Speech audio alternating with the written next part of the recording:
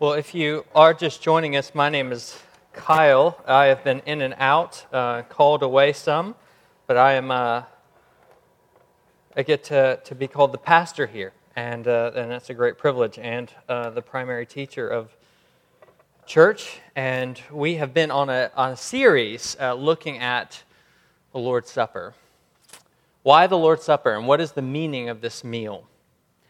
And the way that I'm organizing this series is around key terms that are associated with this meal. Terms like Eucharist and memorial and communion. In fact, that's the term that we started looking at a couple weeks ago, that the Lord's Supper is a communion. And we looked at how the implications that has for our relationship with God. But today I'm going to continue looking at that term, but I want to look at the implications that it has for our relationships with one another. But before we do that, I need to pray. Let me pray.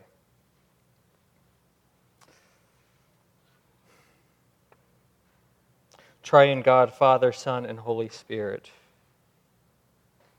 you are life.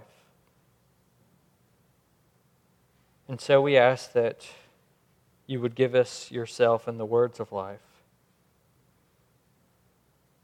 that we might have life and have it abundantly. Life with you and life with one another. We pray these things for Christ's sake, by the Spirit. Amen. Well, I'm a follower of Christ, but I don't think church is all that important. I'm pretty sure that I can have a vibrant relationship with Jesus and quite apart from the church. You've probably heard someone say these kinds of things. In a room this size, I'm sure you have felt these sentiments. The church. Why the church? Let's be honest, the church has fallen on hard times, especially in a day and time when institutional religion has fallen on hard times. One recent poll that I read showed that there has been a drop that has been twice as significant in the last couple of years than happened in the 60s and 70s, when there was a pretty tremendous drop in church attendance and church involvement and commitment to the church.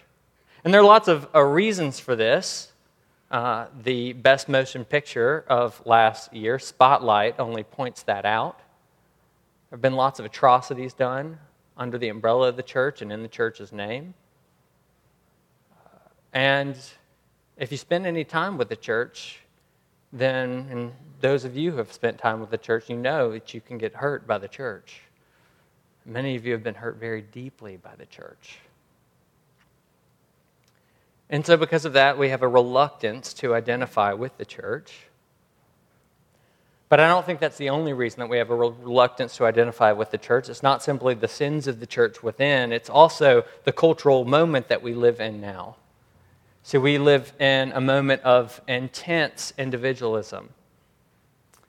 We are the I generation, quite literally. And the iPhone and iPad is just a very potent symbol of that, where our world is about us. It's a cultural moment in which Robert Bellah, the sociologist, says that a powerful cultural fiction is at play, and that is this: that we not only can but must make up our deepest beliefs in the isolation of our private selves. And I think that's right. Our mantra is, you have to be true to yourself. That is, I have to find out what's true, and I have to do so apart from any type of community, especially the community of the church. And so it's in that place that we come, and most people who are believers, consider themselves Christians, that come into this room would say, Jesus, yes. Church, maybe. And if you're not a Christian and you're here today, then you probably say, Jesus, maybe. The church, no.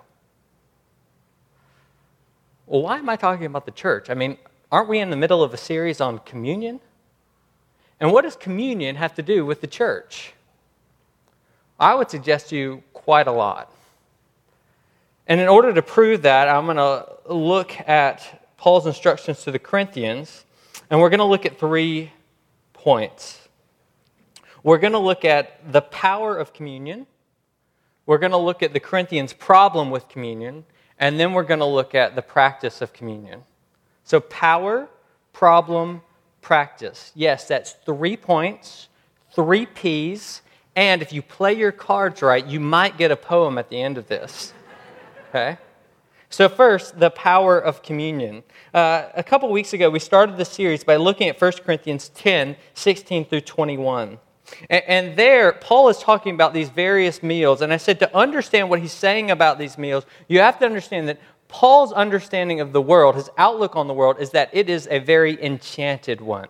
It is what I called a world with windows, where in and behind the natural order of things and the things that we see, there are actually supernatural realities. There, Paul talks about eating at these pagan temple feasts, and he says there are these supernatural realities behind these meals that connect one to these meals. He calls them the tables of demons. And if you eat at these tables, you actually are bound up with and participate in the life of these demons. See, a world with windows. It requires imagination. But it's not just that those tables have supernatural powers connected with them. It's also the Lord's table.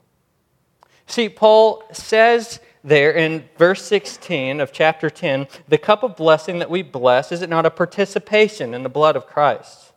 The bread that we break, is it not a participation in the body of Christ? Now, to understand what Paul is saying here, you need to understand that he has 2 basic assumptions that are going on. One is that the Lord's Supper is a participatory meal.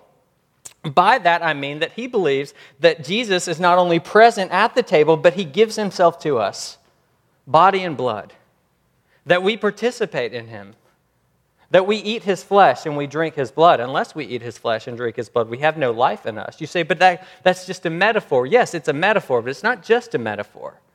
The metaphor speaks to a reality which is greater than the metaphor, not less than.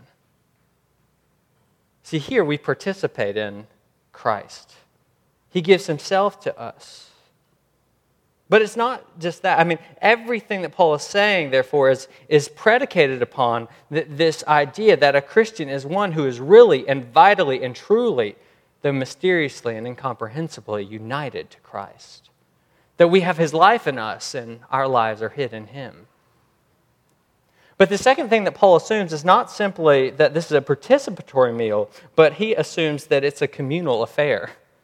I mean, even his exclamation here assumes this, the cup that we bless, the bread that we break.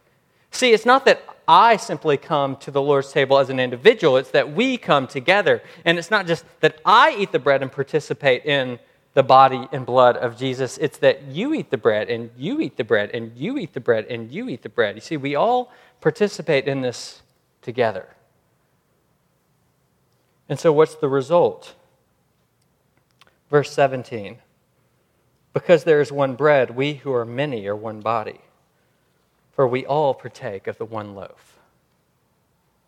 See, because you eat the bread, and you eat the bread, and you eat the bread, and I eat the bread, and when we come and we eat the bread together, and we participate in Christ, and we're connected with him, we actually are all connected to one another.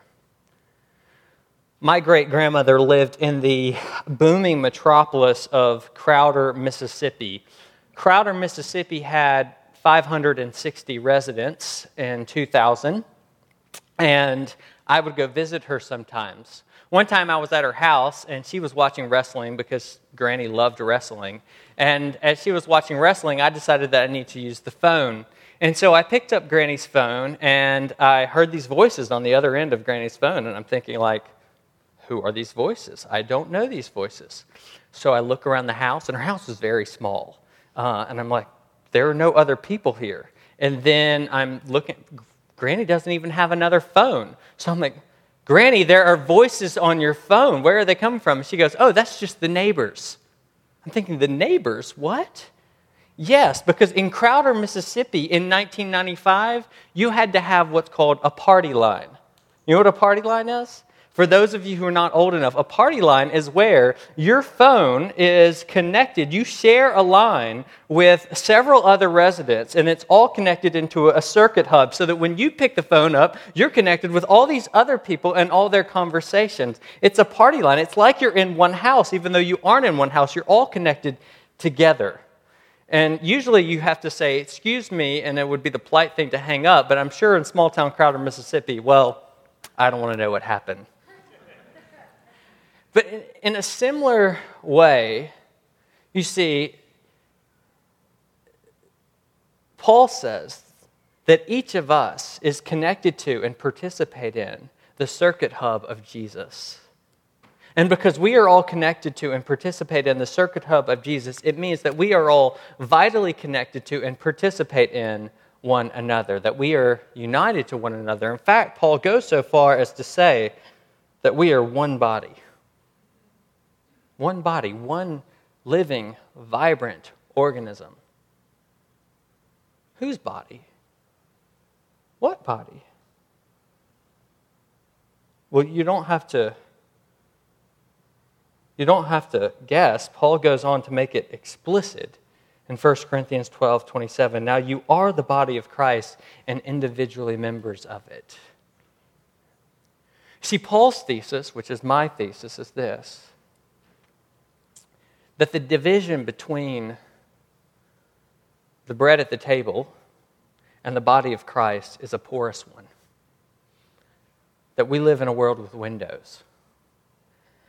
And that the division between the physical body of Christ and the body of Christ, which is his church, is a porous one. That is, that you can hardly distinguish one from the other. It's why when Jesus came to Paul when he was known as Saul at that time and persecuting Christians on the road to Damascus, he says to him, "Saul, Saul, why are you persecuting me?" See, Jesus does not distinguish between his physical body and the body which is his community, the church. It's why when Jesus says, when you hand out a cup of cold water or give someone something to eat who is poor, he says, "Whatever you did to the least of these, my brothers, you did to me." And so this table, you see, is very powerful because it powerfully connects us to Christ, but it also powerfully connects us to one another. For there is one bread, and we who are many are one body. Why? You don't have to ask, because we all partake of the one bread. And here's what this means. It means that communion gives the lie to the idea that church is an unnecessary add-on, an appendix to the Christian life. Take it or leave it. It gives the lie to this idea that I can have a healthy, vibrant relationship with God in Christ without a healthy and vibrant relationship to his church. No, you can't have that. You see, the Christian life is not about just me and Jesus, because union with Christ is not just about me and Jesus. To be united with Christ, I'm united to his body. It's a package deal. It's like if I were stranded on an island and someone came and they said, Kyle, you look, this is imaginary. You look really strong, and so we want you to come work for us. And I was there with my family, and I said, so they'd probably said it to Pam, but it's my dream. And so, you look really strong. We want you to come work for us. And I said, well, if I go, they go. You don't get me without them. You see, it's a package deal. Well, in the same way, you don't get Jesus without getting his body.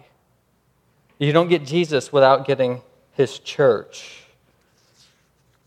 To be united to him is to be united with the rest of his body. And so here's the question I have for you this morning. Are you willing to identify with Jesus' body? Are you willing to identify with the church? But because here at the table, it's an expression not only of our union with Jesus, but our union with one another. And so we can't actually have a healthy relationship with him without having a healthy relationship with one another, which brings us to the Corinthians' problem with this meal. Our second point. The Corinthians' problem with this meal. The Corinthian church was a very unique church. They were plagued by divisions. You've probably never heard of a church like that at all. They were plagued by divisions. In fact, we can see that right there. It's from the earliest part of the letter, but you can see it right there in verse 18. When you come together as a church, this is of chapter 11, I hear that there are divisions among you. And these divisions that were going on, these factions in the Corinthian church, they were playing out most pointedly, most focusedly in their celebration of the Lord's table. Look, verse 20. When you come together, it's not the Lord's supper that you eat.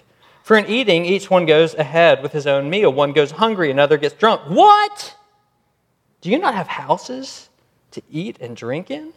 Or do you despise the church of God and humiliate those who have nothing? What shall I say to you? Shall I commend you in this? No, I will not. Now, what is going on here? Because Paul's pretty exercised. What is going on? Well, here's what's going on. Back in that day, the world, the Corinthian world, the world that the Corinthians knew, was a world that revolved around meals. Banquets were everywhere. They did meals for every occasion, and in every kind of business that you were involved in had guilds, and these guilds had dinners. And in order to be connected in and actually have a license to do any kind of work, carpentry or whatever, you had to be part of these guilds. And at these guilds, these dinners, they held them in a certain way. They had different classes. There was first class and there was second class. And the first class people, they got to sit at the head of the table. They got to have the best food.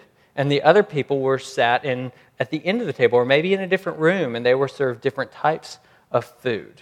And this is just the world in which the Corinthians lived in. It's kind of like the world we live in. I was stuck in Amarillo, and I felt like it was the great equalizer because me and the first-class people, I always envy the first-class people when I'm walking through. I know some of you are first-class people, you business people.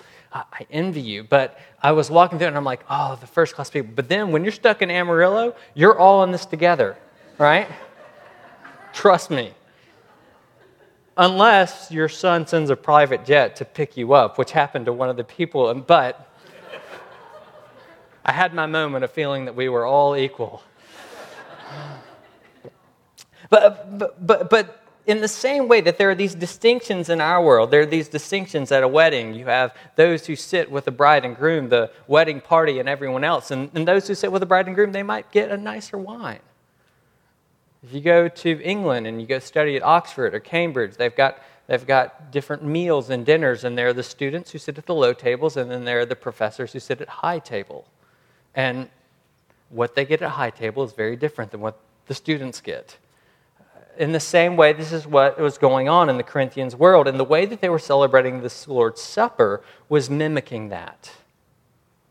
See, the rich people, they were eating and gorging and drinking and feasting, but the poor were separated out, the weak.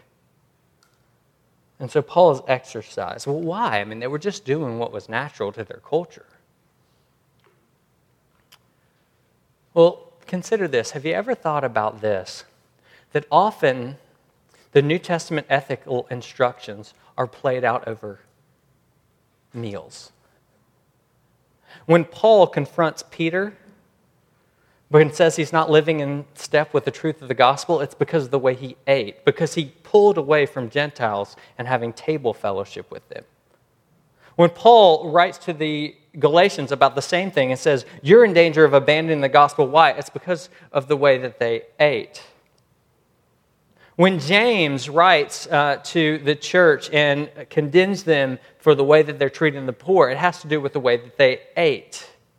And when Paul writes to the church at Rome and he tells them to welcome one another and extend hospitality, he thinks that this is going to play out, especially the welcome of Jew and Gentile, primarily over meals, the table.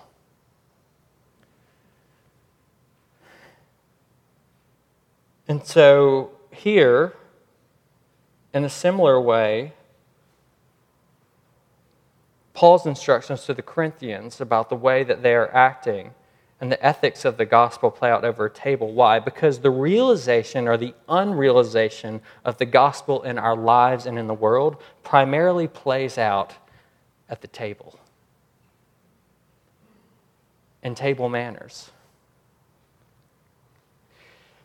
You see, the reason why Paul is so exercised is because the way the Corinthians were performing the meal and celebrating the Lord's Supper, it told a lie about the body of Christ. You see, Paul says, we who are many are one, for we all partake of the one bread. But instead of being unified, they are divided, verse 18 of chapter 11. They're telling a lie about the body of Christ. They are also telling a lie about the gospel of Christ. You see, the gospel of Christ is the gospel of the good news about the kingdom, and it is the good news that God accepts us regardless of worth, that God gives us a gift, and that gift is the gift of eternal life, which is really the gift of another's life, the life of Jesus Christ for you and in you. And that gift is given to people without regard to worth. And the only thing that makes those who have the gift worthy is the fact that they have the gift. You see, the gift itself is what creates worth. And yet, instead of accepting all on the basis of their relationship to Christ and the worth that He brings, they are discriminating on the basis of class, verse 22. There are factions and elitism. And to the extent that some are going hungry and others are getting drunk, verse 21. And so Paul says, this is not the Lord's Supper that you were eating, verse 20. You know, table manners say a lot about who you are and where you're from, what people you belong to. When I was, if you want to know, well, listen, when you're traveling around internationally, I'm always like looking for the Americans, right? And one way you tell the Americans is that they're really loud. But if they're not being really loud, then the other way you tell is that when they eat, they have a fork in one hand, a knife in the other, they cut. And if you're not talking or anything, you can't tell if they're Americans. The really easy way to tell is that they put the knife down and then they switch their hand and they put the fork in the right hand and then they eat. You see, European would never do that. Europeans, they eat with both utensils in both hands, and they say that we're not coordinated enough to do that. We think it looks like Neanderthal to shovel food in like that, but that's how they do it. And you can even tell distinctions beyond that. Like if you want to tell a continental European versus someone from the UK, do you know how you do it? It's the flip of the fork. So if you're on the continent, they flip their fork down and scoop up, right? But if you are in the UK, you stab something and then you pile your vegetables or rice on top of the fork and eat that way. You don't flip.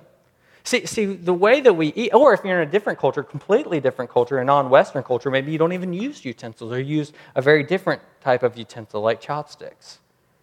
See, table manners say a lot about who you are, what kingdom you belong to, what domain, who your sovereign is.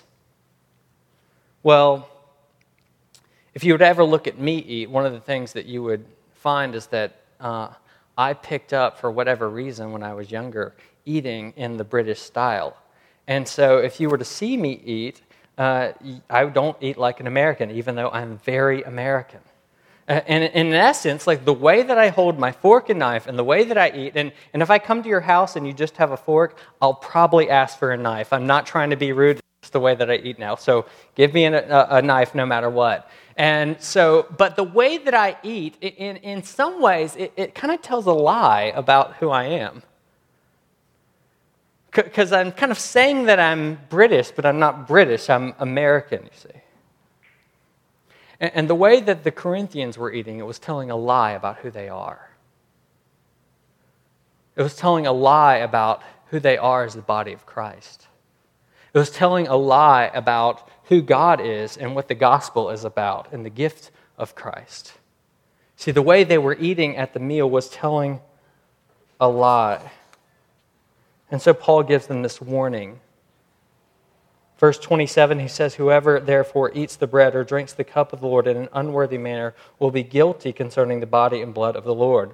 Let a person examine himself then, And so eat the bread and drink the cup. For anyone who eats and drinks without discerning the body eats and drinks judgment upon himself. Paul warns them not to eat and drink in an unworthy manner. Well, what would that mean? Well, that brings us to our final point, the practice of this meal. The practice of this meal. What does it mean to eat, to take the Lord's Supper in an unworthy manner? Well, first let me say what it doesn't mean. It doesn't mean that one has to be worthy, i.e., sinless or something like that, to come to this table. It doesn't mean that one has to exercise enough faith to be able to come to this table, as if it's the amount of faith that actually gets you here. No, this table is actually for the unworthy in that respect. This table is for sinners.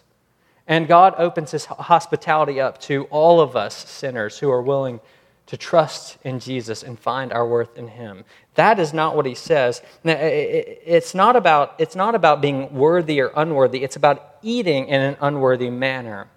And the word here for worthy is another way. It comes from the Greek word axios. And another way to translate it is the word, it's fitting, corresponding.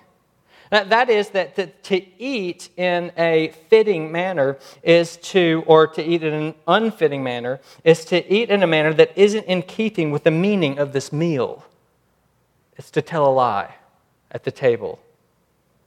And so the Corinthians, they are eating in a way that's telling a lie about the table. They are eating in an unworthy manner.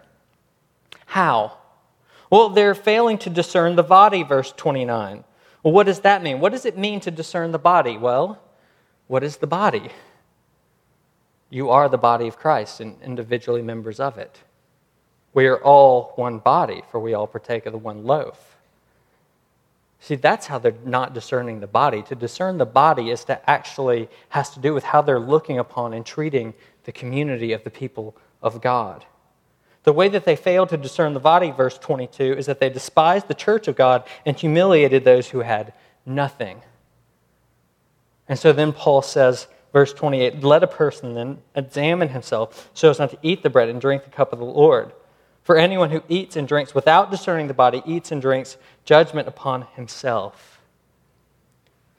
So what does it mean to eat? Well, here, it's to eat in an unworthy manner is to eat in a way that's unfitting to this meal. Well, how do you do that? Well, one way you do it is you do it the way the Corinthians did it. You do it by mimicking the divisions of the world. That's how you do it. The difference between the Lord's Supper and its perversion at Corinth had nothing to do with their intellectual comprehension of what happens to the bread and the wine. It had nothing to do with whether or not they understood penal substitution. And it had everything to do with despising weaker members.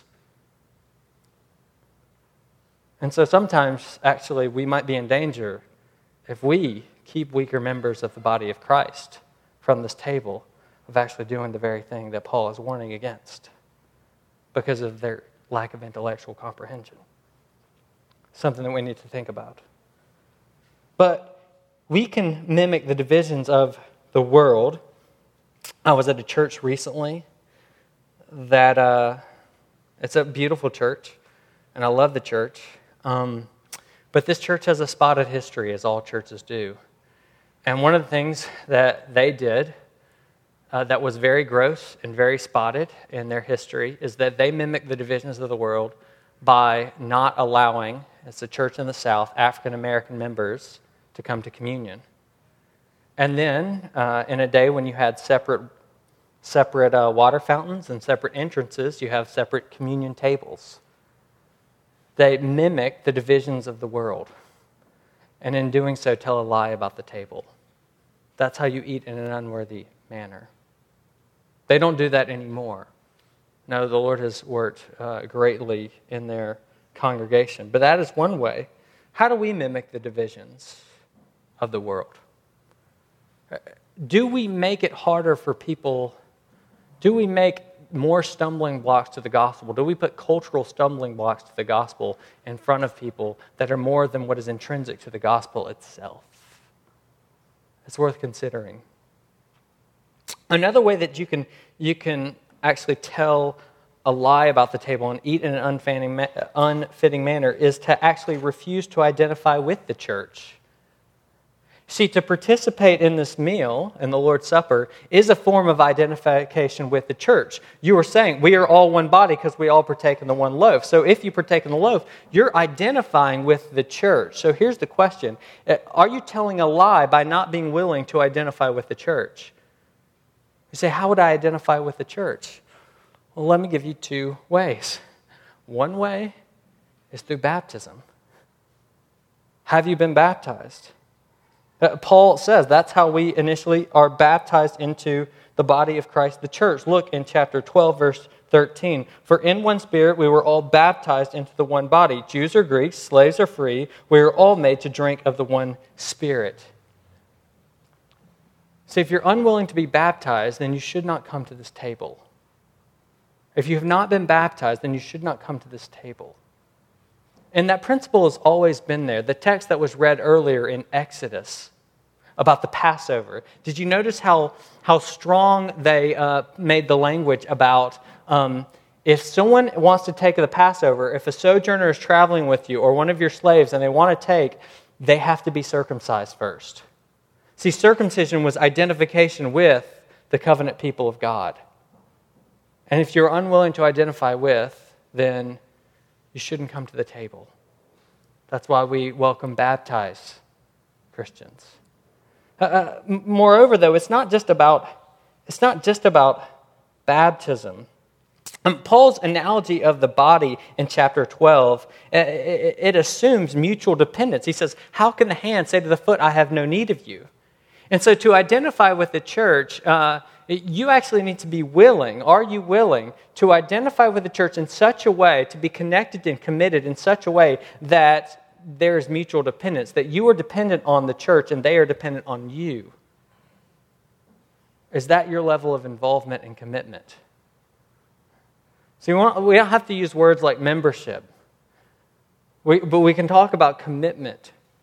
And are you willing to commit, or do you float from one place to the next? See, if you're not willing to identify with the church, then you shouldn't come to this table because it tells a lie. You say, well, Kyle, that's kind of heavy hitting. I know, especially in this culture where we are the radicalist of individuals and we don't want to identify with the church. I know it is. But Paul's heavier hitting. He says that when we come and we tell a lie, we eat judgment upon ourselves. Why do you think some of you are getting sick and dying? Whoa. Are you saying that if we could get sick and die? It's a world with windows. It requires imagination. The table is powerful. And besides, think of it like this. See, Jesus, he identifies with the church because the church is his body. He identifies with the church even though he knows that the church is sinful. You see, he loved the church. He loved the church and he made her part of his body even though she was unlovely. And so if you want Jesus to identify with you, then you need to identify with the church because the church is who he loves, who he gives himself up for, who he washes and purifies with his word, who he's making beautiful because he loves her.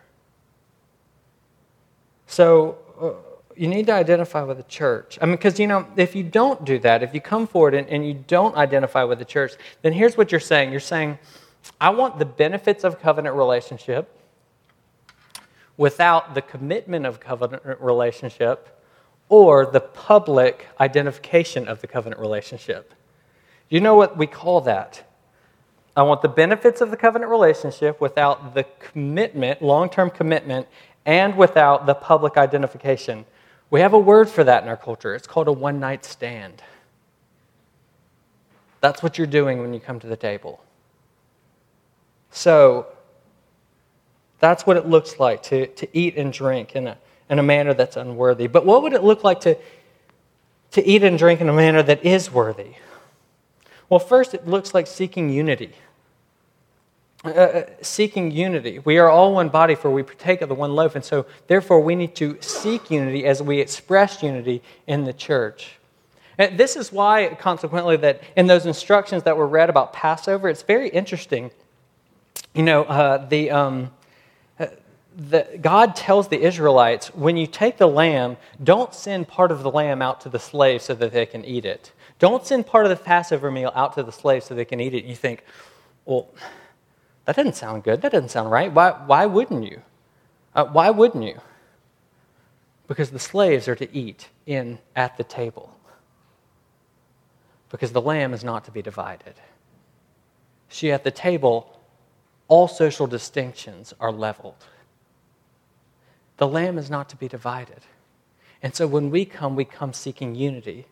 It's the same reason when Jesus gives those instructions on the Sermon on the Mount, and he says, remember that place when he says, when you're coming to the altar and you're bringing your gift to the altar, it's actually the term for peace offerings. Those offerings that, like Passover, where the worshiper would eat, that say you're reconciled with God and with one another. He says, if you're coming and you realize that your brother has something against you, not just you have something against your brother has something against you, what does he say? Leave your gift at the altar and go be reconciled to your brother. Because otherwise you're telling a lie. You seek reconciliation at this table. Are you seeking to be reconciled with brothers and sisters? Do not come if you're harboring resentment. Do not come. And don't just wait. No, go be reconciled. You know, there are various ways in which you can administrate do the Lord's Supper. Many valid ways. But we allow space every time. We actually have several songs, and we allow space to give you an opportunity so that if you know that someone has someone against you or you have someone against them, you can meet them in the back of the church, and you can come to Jesus, and you can say, I want to be reconciled with you. Are we good? Can we seek peace together? And can we go to the table together? Let me encourage you to do that. Let me encourage you to do that. Seek unity. The Didache, the earliest Christian instruction manual for worship, said, let no one who has a quarrel with a companion join you until they have been reconciled, so that your sacrifice may not be defiled. Reconcile with one another and then come. So first we seek unity, but second we express unity. And Paul tells them to wait for one another in verse 33. That's what he said. Instead of doing what you're doing, wait for one another. And I don't think by that, which it's a fine token of expression of our unity in Christ to all eat at the same time or drink at the same time. I don't think that's exactly what Paul's talking about. He's saying don't wait for one another don't all the rich people get together before the poor people come and eat everything and have the feast, right? He's saying, actually do this and express unity together.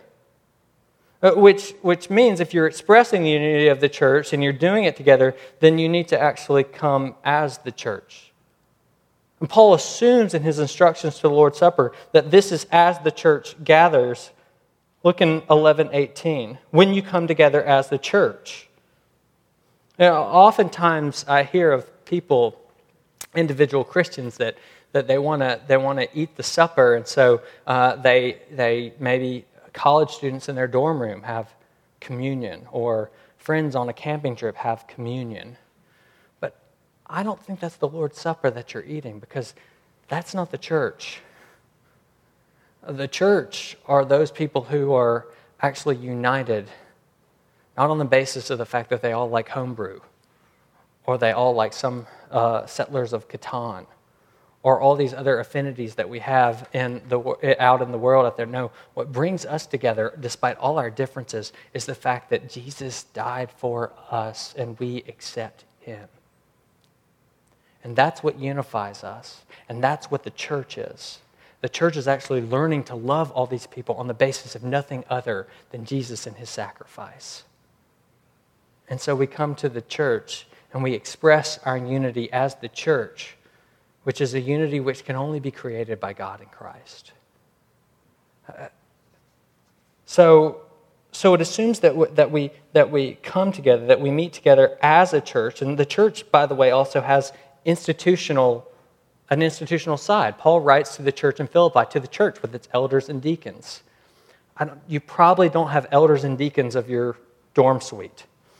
You probably don't have elders and deacons of your camping crew. The church with its elders and deacons. But it's not only that, we express it the way you express anything at a feast. You know, there's a difference between a meal and a feast, don't you? You can eat a meal in your car. You can eat a meal at your computer. You can eat a meal. In lots of places by yourself. But you know, when you eat a meal, you can satisfy those biological needs. But a feast, you can never do alone. A feast is always more than eating and drinking. It's not less than eating and drinking, but it's always more. See, at a feast, you not only share your bread, you share your life. And so, if you want what it means to eat this in a worthy manner, in a fitting manner of what it is, it means that we actually express our unity together. And that's another reason. That's another reason why the majority of the year when we have communion, we come forward. Because it's perfectly fine to sit in the pew and pass out the bread and the wine. But to think about it like this. When you did that, how much did you think about the body of Christ? How much did you discern the congregation compared to when people get up and come forward and you see them pass by? And by the way, this means actually we can talk to one another. It's okay. It's not irreverent. It's actually expressing the body of Christ. We come to one another and we talk to one another and we say, we encourage one another. We pray for one another. That's what we do at this table. We relate not only to the Lord, but we relate to one another. And I would even suggest to you that we relate to the Lord by relating to one another because we are his body. And the division, it's very porous, you see. And so that's what we do when we come to this table together. We celebrate the feast. The Lord's Supper is an irreducibly social affair. And we need to express that in the way we come to the table. And we are expressing a unity, by the way, that is not something that we create. Dietrich Bonhoeffer put it like this. He said that Christian community is not an ideal we have to realize, but rather a reality created by God in Christ, which we may participate in. And that's what we do. We participate in something that is created by God. We are one in him. He has made us one together. He has divided the wall of hostility. We can either reject his work or we can live into it. And at this table, we not only express that, but the table actually forms us in that. You know, we think about your children. There are certain table manners that they have to pick up before they come to the table, right? There are certain manners that they need to know before they can actually sit at the table. Otherwise, you leave them in the high chair. But you know, there are certain family table manners that they learn actually as they're there.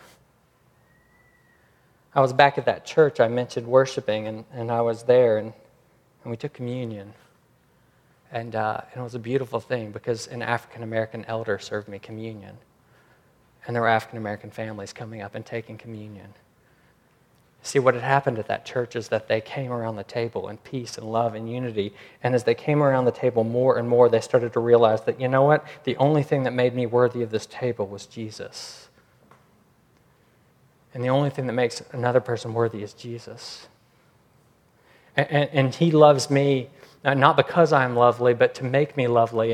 And he loves them not because they're lovely, but to make them lovely. And here, we are all together. We are all unified at the table. And the more and more we come, the more and more God forms us into that which he has already created us to be in Christ. So get ready to come. Lord, we do pray that you would make us into that which we are in Christ.